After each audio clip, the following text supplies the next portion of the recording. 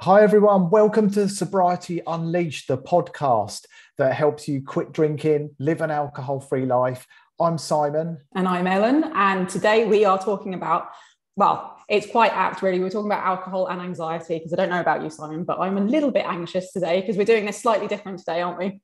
Yeah, we're recording the podcast live on YouTube, which is absolutely anxiety inducing.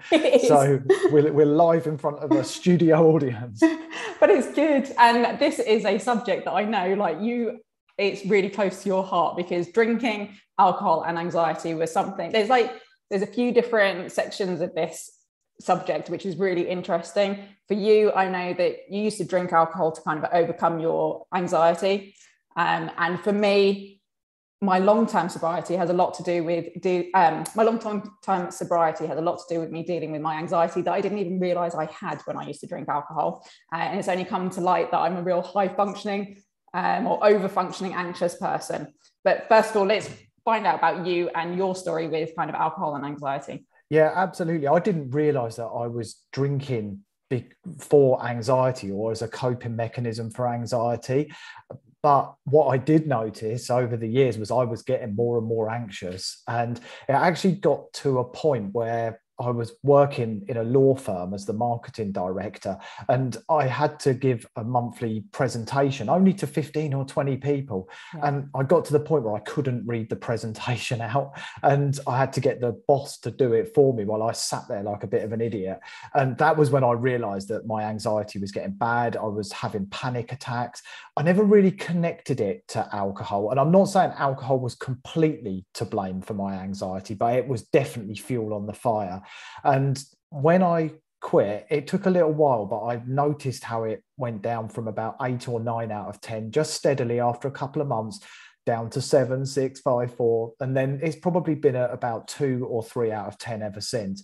And actually, I track it every day. I just use in my journal, I make a note of what my anxiety is, and I pay attention to what increases it, what helps me reduce it.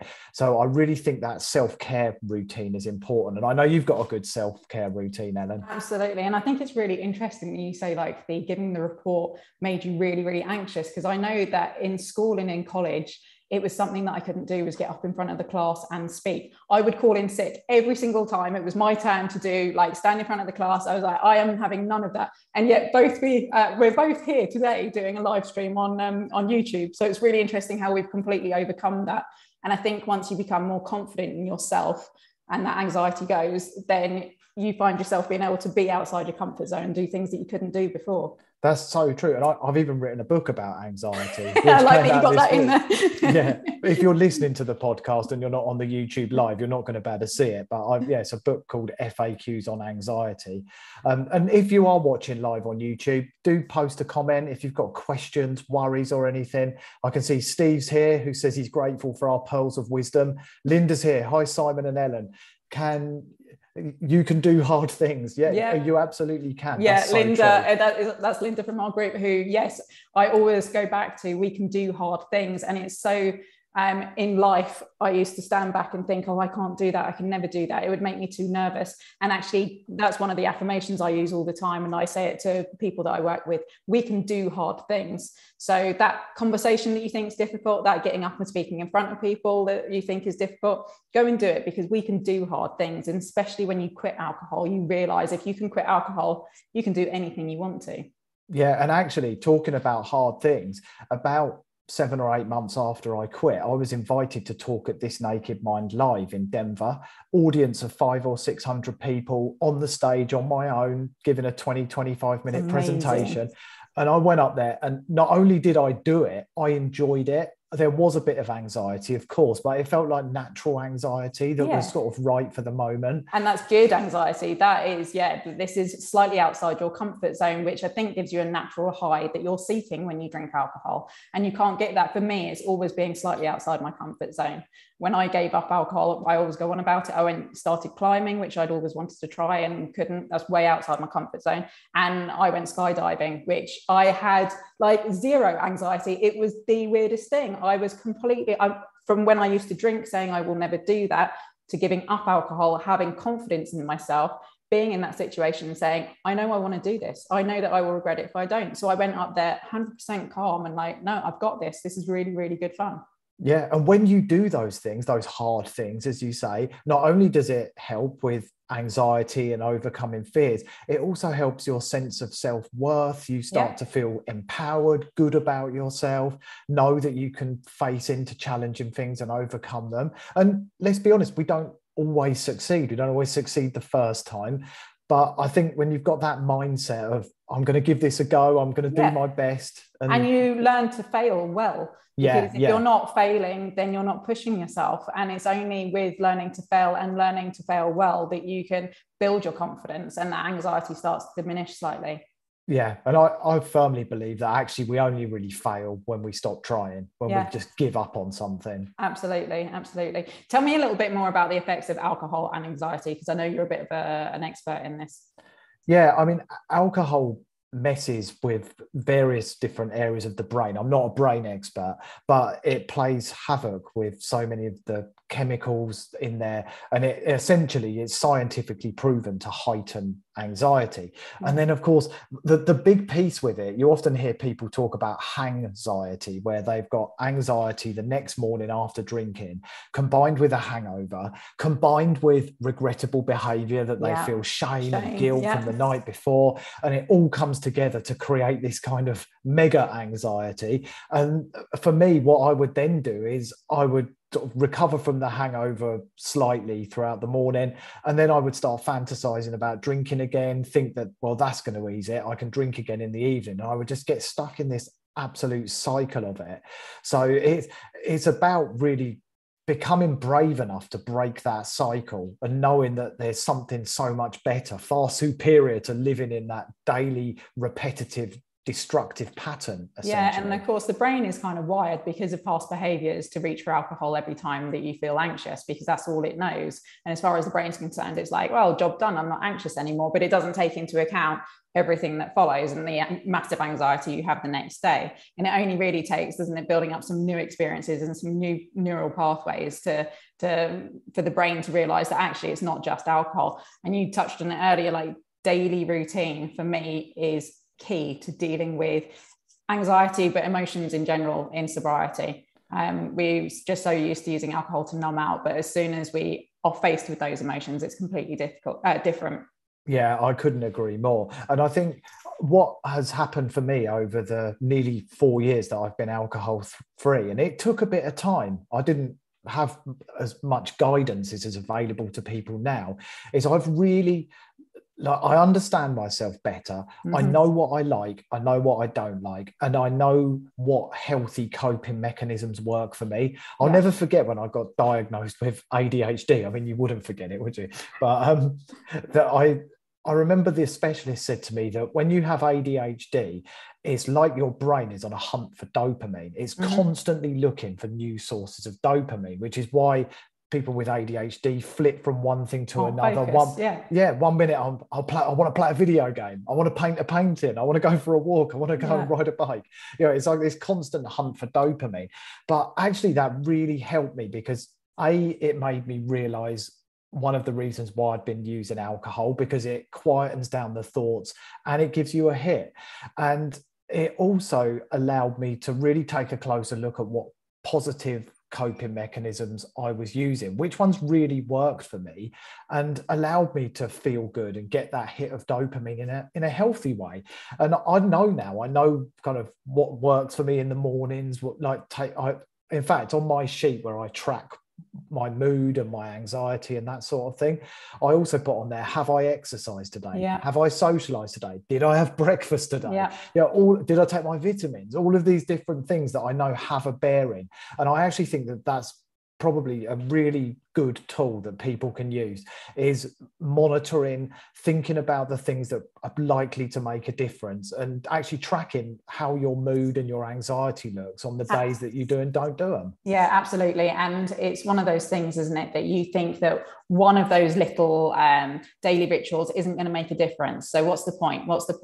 But you add them all together and they make a huge difference. And I did an Instagram post on it last night, actually, about the fact that well, for the past few years, I've been living with somebody with mental health problems, and we've been living in this state of heightened anxiety all the time. And so it is through daily rituals. It's through walking each day, eating well, good nutrition, connecting with friends, setting boundaries, taking time out for myself, other self-care rituals, going off and having a massage, whatever, all those things that are really important. As soon as I start to drop some of those, it's like a warning flag that, hang on, something is not right.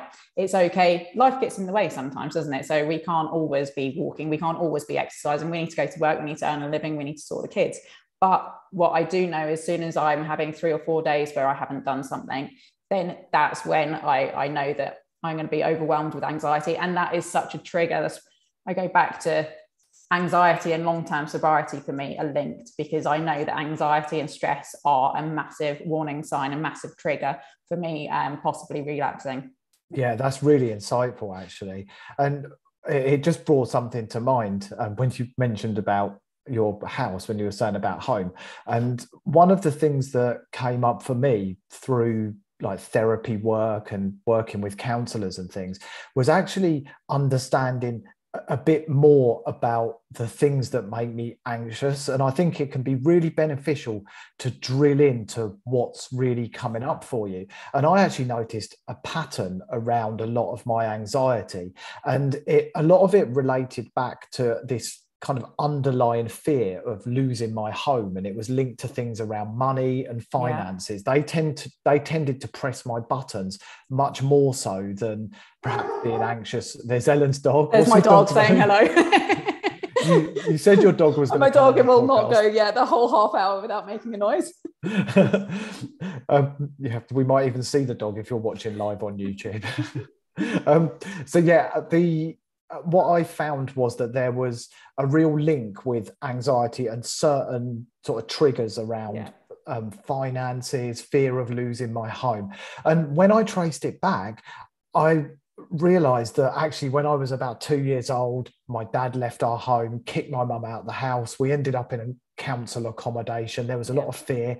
And I realized there was a direct link from something quite traumatic that happened to me when I was very, very young. Yeah. And I found that quite comforting, because I then kind of could say to my anxiety, right, I know why you're here. I know what this is all about, and I knew that I had it heightened for certain things. Yeah, that is really, just going back to that, you try and control your dopamine hits. For anyone that is interested in learning a bit more about that Huberman Lab has a really great podcast as well, where he's talking about people who are constantly searching for that dopamine hit and how we can control the dopamine so that we level out a little bit more. There's not the highs and lows, because of course with all the dopamine, highs come the lows as well. So anyone that's interested in that's the Huberman Lab podcast as well. I think I need to check that out. It is a really, really good podcast. So there's a few people watching live on YouTube, which is great. I think it's the first time we've done it, recorded the podcast live on YouTube. So that we thought we'd lean into our own anxiety. So Diane's here as well. Hi, Diane. And Alexandra said, I suffer from depression. I didn't start drinking until I was 34. It'd be good to hear a bit more about that, Alexandra, if you could share a bit about whether, were you experiencing depression prior to starting drinking? Did you think that alcohol was perhaps, or kind of, did you get unconsciously drawn to alcohol as a way of perhaps coping with the depression? Do you have any idea where it comes from? This is a big one close to my heart, because my husband, or now my ex-husband, he has suffered from mental health problems, and depression was a massive part of it. And alcohol was something that he really leaned on to self-medicate before going to the doctors. And we talk about self-care rituals. And I think, people think about like exercise, eating well, having a massage, taking a bath. But actually, do you know what real self-care goes to? Is being mindful of how you're feeling and dealing with that. It can be to going to the doctors, going to a therapist, reaching out for help. For me, that is real self-care, saying, do you know what? I'm not coping today. I feel overwhelming anxiety, and going to those people that are a safe space. So depression, it's linked so much with alcohol and people self-medicating, of course, to try and escape it. But is the worst thing that you can do for your depression. Yeah, it really is. And I think also, just to piggyback on what you shared there, Ellen, as well, I think one of the other things as well in terms of self-care is really honoring your values. And like a lot of people who come into the journey of quitting drinking, they don't really know who they are. They don't really know what their values look like. And when we start understanding them better, the things that bring joy into our life, the things that really piss us off, whatever it might be, we can start aligning our life with those values, because so much of the anxiety, the low moods, the emotional triggers comes from us not living our line in accordance with who we really are. And there's a real imbalance then between our core values and our actions and what we're doing. And when there's that like massive gap in between, then we're so unhappy with ourselves. I think it's only, I love this subject. This is me, like sobriety to me is all about living by your core values, working out what those are. I love working with people to find out what their core values are, and then like bringing mindfulness to it. Keep on, do my actions and my behaviors align with the core values and with the person that I wanted to be? One thing that I really realized was that I would wake up on a Sunday morning and I would be overwhelmed with anxiety, and I would get really, really cross and angry. And the kids would wake up and I'd be like, this house is a mess. Nobody helps me. And they'd be like, holy shit, man, we've just woken up. Like, what's going on? And it was only when I could take a step back and say, what is it? Now, I don't want to be an angry person. That doesn't align with my core values. Definitely not as a mother. I want to be someone who's calm, that they can talk to. What is going on? Taking some mindfulness of like, okay, what is this situation about? I'm feeling anxious. I'm feeling overwhelmed. And then what can I do to stop that? These are the action steps that I can take to stop me feeling overwhelmed with anxiety. And then it changes how I behave. Yeah. And I think the big thing that comes to mind in all of this as well is being able to actually acknowledge that it's with you, instead of allowing it to overwhelm you and then just reacting to it. Actually just pausing and saying, I'm feeling quite anxious right now. That's with me in this moment. And that's okay. And it will pass. I'm not an anxious person. I'm just feeling anxious right now. This will pass. And Juan is on. What a cool name. He said, OMG, I just found out about this channel a few hours ago, and he's here with us live while we're recording the podcast. So Alexandra has shared, she said, because I obviously asked her to share a bit more, and she said, I had depression for years. I got into a relationship when I was 33. He started to abuse me mentally and physically, and then I started to buy a bottle of wine to numb. I feel shame about that. Well, Ellen, I think you're probably best placed to speak about this. Yeah, absolutely. And I have no shame in sharing this story, actually. So I've been in a relationship, my 20-year marriage, my 25-year relationship with my husband, who started suffering from mental health problems like 6 or 7 years ago, and started to rely on alcohol and cannabis to self-medicate. And I am now out of that situation. His choice, not mine. And like we just said, I stuck with my core values of trying to help all the way along. But I didn't use alcohol to numb out. In fact, I think it was the other way around. As soon as I found sobriety and had more faith in myself and felt more empowered, I started setting boundaries and expecting more from other people around me. And it was with that I could gain some clarity of exactly what was going on. Abuse, it is not your fault. It is absolutely not your fault. What you are responsible for, though, is how you react and setting those boundaries, what you do when, how you react in that moment. That's the only thing you can control. We talked about it a while ago about control was a huge thing for me. Living with someone who there's kind of mental abuse, you try and control the situation, or certainly I try to control this situation, thinking if I can just keep all of it together, it will be okay. That led to me being like up to here with anxiety, really, really stressed on a major level. And of course, I couldn't control everything, and the wheels fall off when you try and control everything. I'm definitely an over-functioning person when it comes to anxiety, but the lesson learned is I can only control my response to that's going on around me. So for me, it's keep on going back to your core values. Who do you want to be? How do you want to react to that? Don't stay in an abusive relationship. Set some boundaries. Like you're worthy of more, for sure. Couldn't have put it better. It's so true. It really is.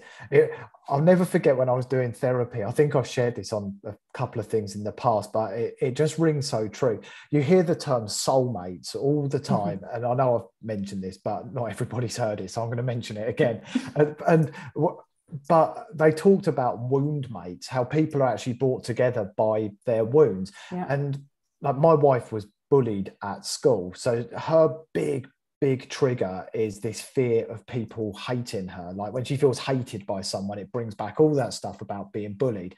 And then my issue from being young was being rejected by my father, and my mother was kind of emotionally absent one minute and overbearing the next. And it was actually when we met each other subconsciously, I think we thought that we were going to fix each other's problems, meet each other's needs. And it was our wounds that brought us together. She had in me someone who worshipped her, the opposite to hating her. And I had someone who I firmly believed would never reject me. But of course, that can become really, really toxic if it's not sort of brought out into the light and sort of owned and worked on.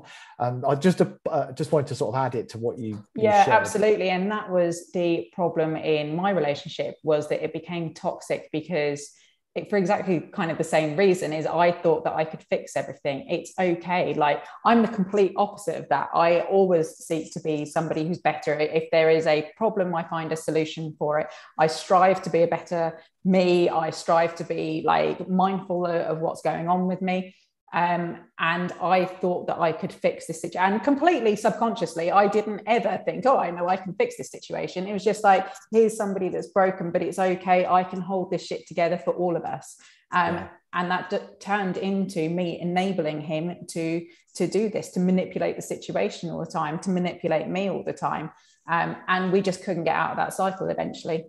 Yeah. And so much of it comes back to control and toxic shame, where like your husband or ex-husband has kind of grown up with this low sense of self but then he kind of projects it onto others, clings to every possible way he can control a situation or manipulate someone so everything's about him or whatever it might be. I don't know. I wasn't in the relationship. It was exactly like that. I think abuse, it does, emotional abuse, it really is that. It turns to everything is about that person. And it's very, very difficult for the caretaker in that relationship because there's no one kind of there for you. When I say no one, I have amazing friends, and shout out to all my friends that have got me through the last few months, because they have been amazing. And that's the thing with anxiety as well. You will have people around you that breed anxiety, that love the drama, that love like, oh my God. And you think about it, you think as teenagers, like if we would go to another teenager, oh my God, have you heard so-and-so and so-and-so? And that would mount and mount and mount. Don't seek those people out if you suffer from anxiety. Seek out the people that say, okay, do you have enough information to panic? The answer normally is no. 90% of the time, we don't have enough information to be really anxious. And ask yourself another question, or I'll get them to ask you the question. If you panic, is it going to change the situation? Because 100% of the time, that is a no. That's so true. And also, just again, around that point around drama, just ask yourself if you're finding yourself getting pulled onto the drama triangle. You can look it up on Google, the drama triangle, and read about it. But essentially, if you or one of the other people in the situation are playing the rescuer, the persecutor, or the victim, likelihood is you're on the drama triangle. And as Ellen said, the best thing you can do is just walk away, go in the opposite direction. So there's a few more comments come in. And Alexander said, I literally did not drink anything until I was 34. And then Juan said, I'm 23. I've been drinking since like 12 years old, and it always helped with my anxiety and depression. But now it's at the lowest point of my life. It's so hard coming home from a Latino household where everybody drinks. But he is determined to get his life back. That's fantastic. And what a fantastic age to already start. And I think the thing to keep in mind is you thought that it was dealing with your anxiety. But the truth is it wasn't dealing with your anxiety. It was just numbing everything out. And I think as a result, when I was drinking quite a lot by the time I was 13, 14, we have this arrested development. We don't know how to self-soothe when we're feeling all these emotions. So it's difficult when you stop drinking alcohol and all of a sudden you're completely aware and completely present for all of that anxiety and all of those emotions that come with it. Yeah, that's well put. And he also said my depression and anxiety are actually at their worst. And some days are just so tough. But when I drink, I can't stop. So I'd rather avoid it. But alcohol has done so much for me. But I know it's not helping my mental health. But the thing with that one is what's ringing through your comments is that possibly you're hanging on to a few false beliefs around alcohol. Yeah. Because when you really drill into that, alcohol has done so much for me.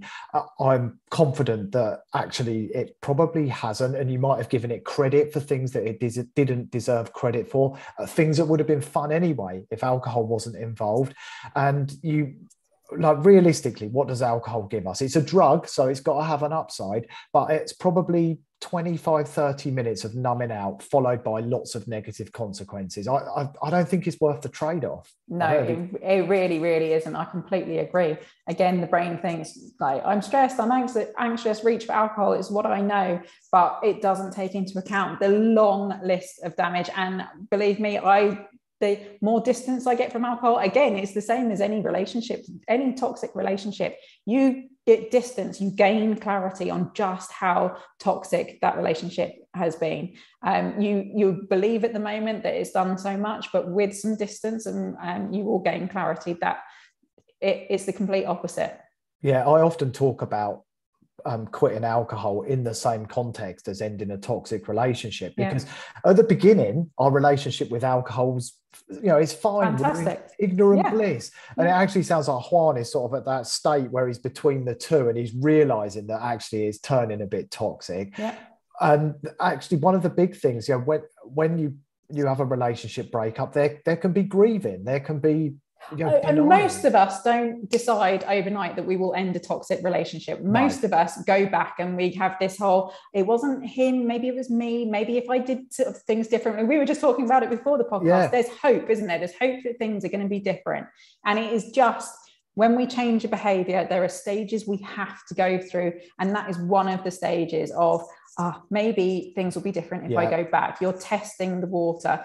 But once your mind is like, this is no longer serving me, there is no going back to that. Ignorance is bliss. Exactly. And that stage that you just spoke about is one of the stages of grief as well. Bargaining. You're bargaining for something. And actually the best thing you can do, which we were talking about before we came on air, is the death of hope. When you kill off hope that there's a way, perhaps I can moderate, perhaps I can this, perhaps I can that. When you kill off the hope, you can move forward clear and calm. One decision. Absolutely. What else? Grace is with us from Los Angeles. How cool. Hi, Grace. I reckon it's probably warmer here than Los Angeles. It's 44 degrees here. It's so hot. Oh, yeah. You're in France, aren't you? I'm in France, yeah.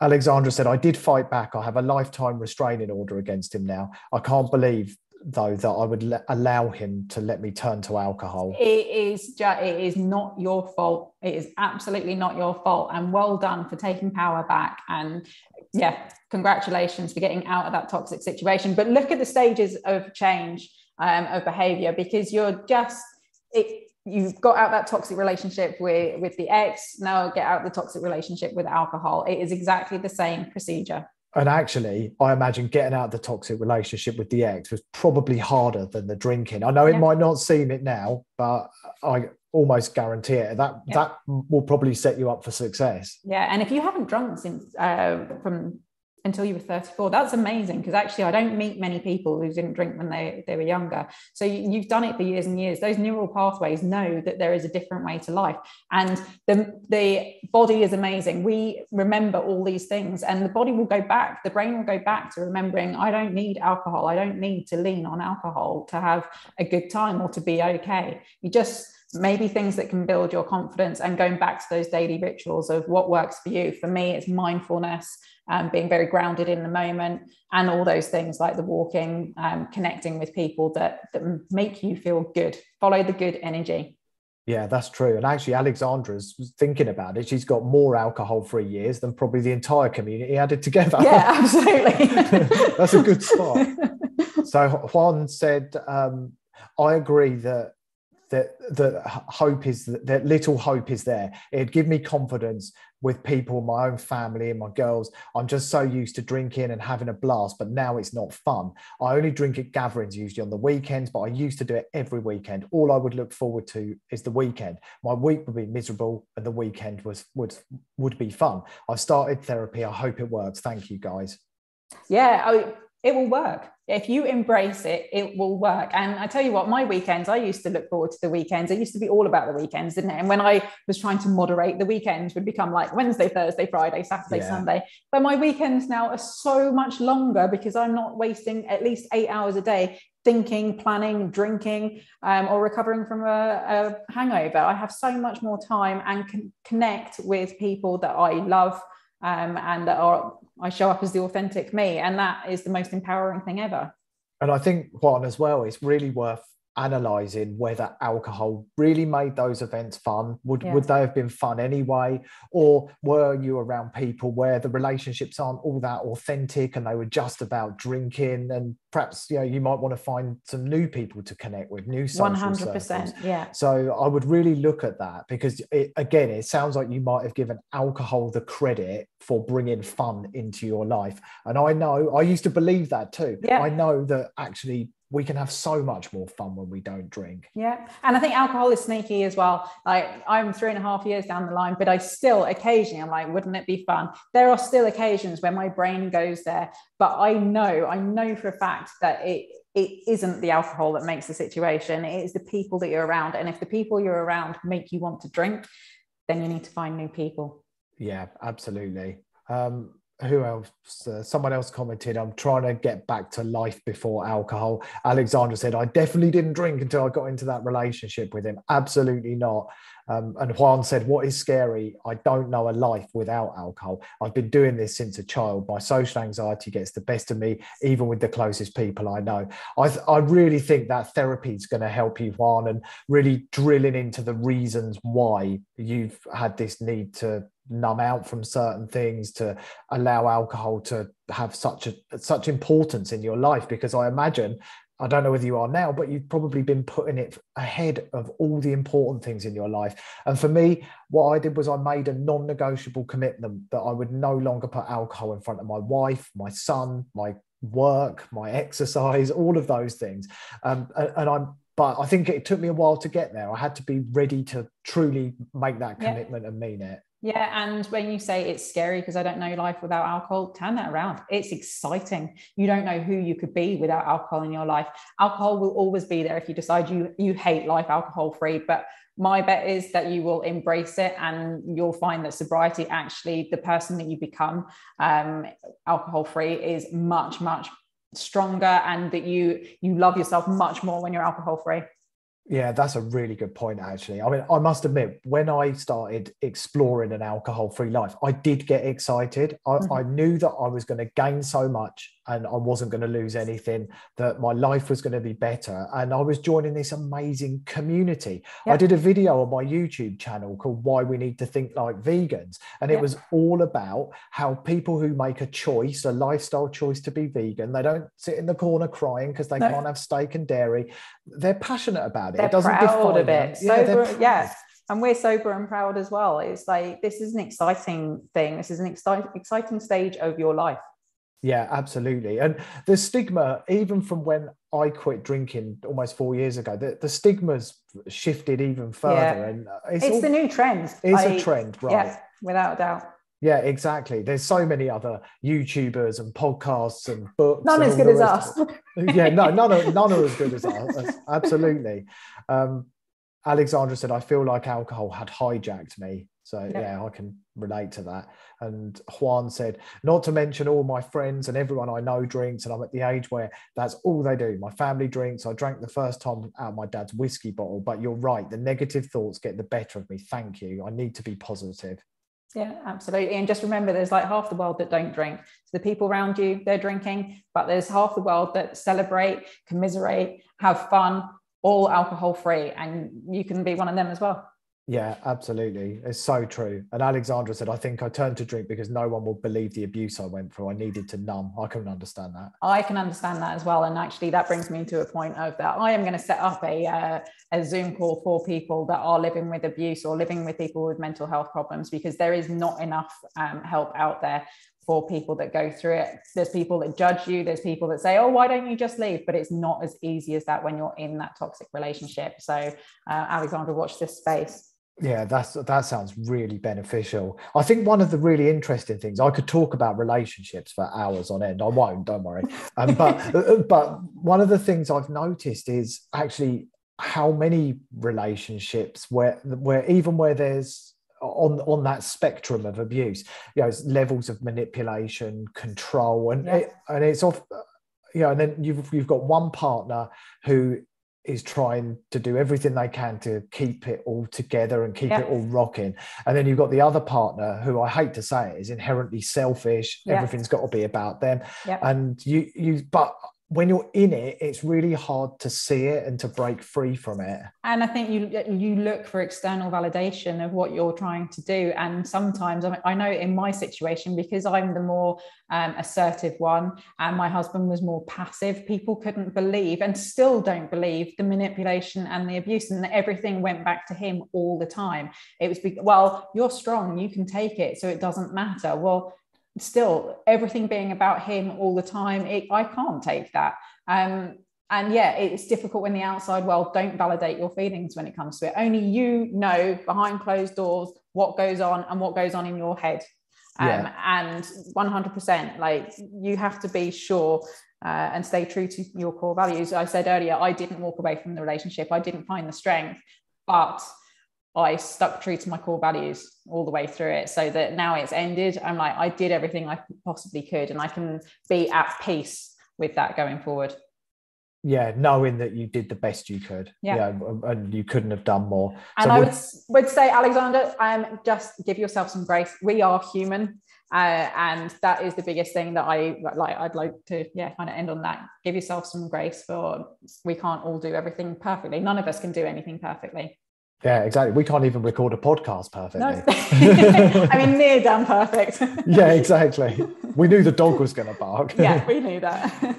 Right, just a couple more comments before we wrap up. So this is episode 1 of our second season of the podcast, but we'll probably be doing more of these live on YouTube, because I think it's great to be able to engage and hear comments as we're talking. It's a lot of it's a lot of fun, and it's really nice to have a conversation and get everybody involved. Linda says, you two are the best. You're so inspiring. I love you, Linda. Thank you. Someone else said, I've been a vegetarian for 5 years this month, and have wondered why I've not committed to drink. I've wondered why I've not committed to drinking in the same way. And I think a lot of that's mindset, isn't it? Mindset. Look at, again, go back to that, the stages of change. Look where you are and what you need to do to get onto that next stage. As soon as you make a choice, and just one choice, then you're alcohol free from now on. Yeah, absolutely. And I couldn't agree more. And really understanding that you gain, you don't lose, and you've got to keep your mindset focused on that this is about improving your life. It's not a punishment. It's about how you feel about yourself. Absolutely. Yeah. Okay, one last comment from Juan again. It's personally, did being sober help with the depression? Did any of you guys suffer? I absolutely had quite significant issues with mood swings and periods and bouts of depression, and they've really stabilized since I quit. But there was also a lot of that learning around what I needed, having a self-care routine, everything from my diet. I take a real high dose of fish oil each day, which has helped me, 5-HTP, all sorts of things. So, but there was a lot of trial and error in getting to that place, but I kind of was making incremental gains as I went forward. So it wasn't the silver bullet, but it was definitely the big domino that allowed me to push the rest down. It is, I always go back to it, that is my keystone habit, the butterfly effect that sobriety has on everything else, on stabilizing your moods. Yeah. Like, yeah, it might not be the magic cure, but at least you can take that one huge factor out and then start to address all the others. And we mask so many other problems by using alcohol, that at least once that's out, you can start to address it properly, and you can go to the doctor, you can speak to your therapist, you can speak to friends and family, and you're not just putting it down to alcohol all the time. Yeah, and all the time that you carry on drinking, you just are never going to enable yourself to move forward and really understand yourself better, or give yourself a chance to look at this stuff, to start gathering data around what is causing issues and ups and downs in your life. And of course, for some people, they stop drinking and actually they do get rid of their depression. I've dealt with many people who have, so it can happen. It will definitely improve. I'd practically guarantee that. Yeah, absolutely. Okay, we'd better wrap up. So that's the end of episode 1 of season 2 of Sobriety Unleashed, for the first time recorded in front of a live audience. And I think we might even be doing it as early as next week. So watch this space. We'll put some posts on all the usual social channels. Thank you so much for joining. Yeah, thank you. It's been amazing. And we'll see you all again soon. Bye.